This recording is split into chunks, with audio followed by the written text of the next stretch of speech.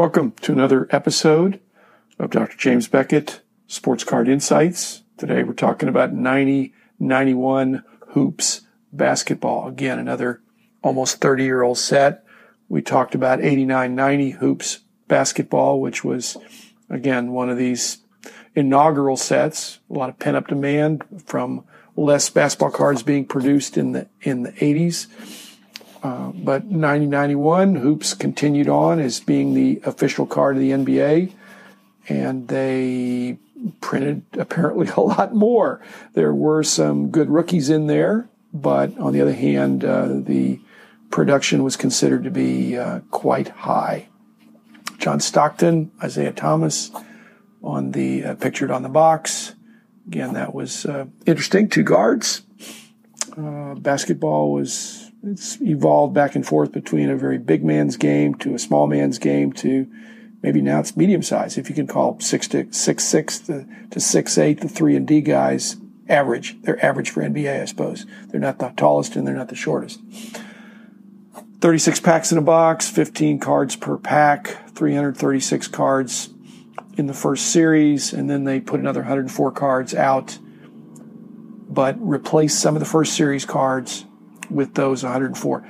This is another place where price guides are helpful, even though people are not necessarily always looking at price guides just for the prices, but they might be looking for identification of which cards were replaced, and they're marked in the online as well as the print price guides with SP, and that they were shorter printed because they were only printed in the first series, and some of the cards were printed throughout.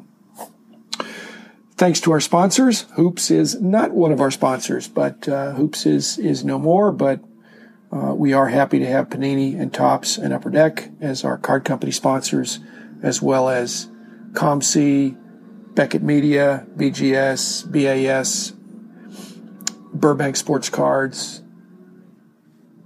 Mike's Stadium Sports Cards, Heritage Auctions. I'm not sure they're auctioning off very many 90-91 Hoops basketball anything.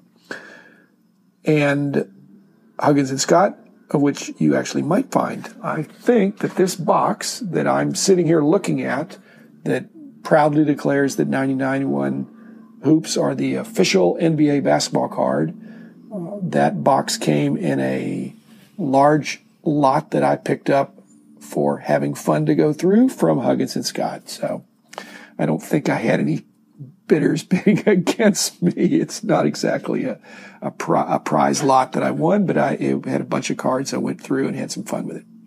Another thing that Hoops did that year, they did, since they were the official card of the NBA, they also did these team night cards, these perforated sheets, typically about 12 cards, and the perfing was a little bit rough in the sense that if you tried to pop them or perf them or separate them out, they didn't come real easy. A lot of rough, fuzzy edges. I don't think they grade very well, but they were nice cards nonetheless. We talked in the other episode that I did with Rich about 89-90 Hoops. They did announcers. They gave the announcers some cards each of those years for kind of to use as business cards. And I guess they passed them out and they could sign them. And those are good cards. You're not going to find them in packs. The 89-90 is perceived to be easier than the 90-91s, although I'm not sure. I think they're both really tough. And the price guide reflects the notoriety or the fame of the announcers who played. But I have found, again, I'm retired now, I have found that there's some additional demand for not just a rookie card of these announcers because they didn't play, but it's actually their only card. And so there's some, maybe even the announcers themselves want to get some of their cards back. I don't know if they kept them or distributed them all. There were also the All-Star panels in the All-Star programs, which were perfed. Again, you can pop those out. I'm not a big publication guy, but that's a publication I wouldn't mind having if it's got cards in it, and some of the publications do. They did action photos, and as soon as I tell you they're 8x10s, you're probably going to tune me out. There were 159 of them. They issued them in packs of sorts, in groups, But, they came out at like $1.50, and there's still $1.50 or, $1 or $2. 8x10s, again, they didn't keep doing it because I'm sure it didn't do very well. People want cards that they can put in an 800 count box and that. There was a 100 count box set that was put out through the Sears catalog that was called the Hoops 100 Superstars set. And it's actually the best of what I'd be talking about today with respect to 91 Hoops product. Again, it wasn't in the packs with the regular cards, completely separate issue. It was done, I think it was done a couple of years, but I don't think it was done, my guess is when they quit doing it, I mean, there were different numbers, but similar pictures, and it looked similar, but if you have a bunch of them, you'll say, oh, that looks different. But again, distributed through Sears, but if you read the Wall Street Journal or other financial things, Sears has been through a lot in the last 25 or 30 years. So perhaps the dropping the set was not the NBA's idea, but Sears' idea. Sears was just maybe reinventing itself again.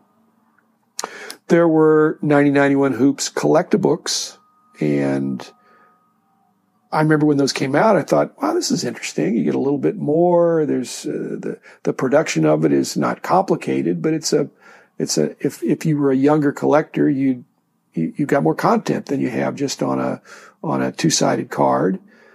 And I don't know, it's not like a comic book, but it's readable. And for whatever reason, that was not successful. It's never been thought to be. I guess they're not very gradable. And that concept was tried in the early 90s in other sports as well. And it just, I guess it didn't work. So it wasn't repeated. There was a 91 Hoops Larry Bird video card. I remember having those. The video they're talking about is VHS. For those of you who are, you got to be pretty old now to remember VHS. In fact, you might not even remember DVDs. Those are were the successors to the VHS, but you had to have a VHS player. It was tape. Back when we had our company, we had a VHS lending library, which is sort of a perk. I mean, it was free. It wasn't our own Blockbuster, which again is a defunct company, but we had lots of mostly family-friendly stuff because we had a lot of families and some adventure stuff and movies that were just being released, especially when we moved into DVDs, which I don't know that I was an early adopter because I had such a stake in the VHS, but at some point it just was all DVDs, and now you're probably streaming if you're listening to this. Is 90-91 Hoops basketball junk wax? I don't think I'd call it. It's probably a notch above junk wax in the sense that if you had, I'm looking at a box here. I'm actually not going to open it. I'm going to donate it. But it's basically, they have a number of Jordans in there that probably are potentially gradable. It's reasonably early Jordans. The Gary Payton rookies, the Sean Kemp rookies, the Tim Hardaway rookies, not Tim Hardaway Jr., but the original Tim Hardaway. Those, again, the production is thought to be so vast that even if you graded those and you get a 9.5 or a 10, it's saleable, but they're just very, very plentiful, even though all those guys had great careers. And another guy that I think is kind of, I'd say undervalued, but it's hard to be undervalued in a set that was overproduced, but it's Drazen Petrovic, which, I try to be a fan of all the teams, all the players, all the sports, especially when I was very involved with price guides. I didn't really want to have loyalties or biases for any one team or player, but you got to like Dirk Nowitzki. I've been a season ticket holder since 1991. I've been a season ticket holder for the Mavs. So I've gotten to see, I was there before Dirk, I was there during Dirk, and then this year I'll be there without Dirk. I don't go to every single game, but I'm a longtime season ticket holder and very appreciative of what Dirk brought to the franchise and to the NBA. but there probably wouldn't have been a Dirk if there hadn't been a Drazen Petrovic, who was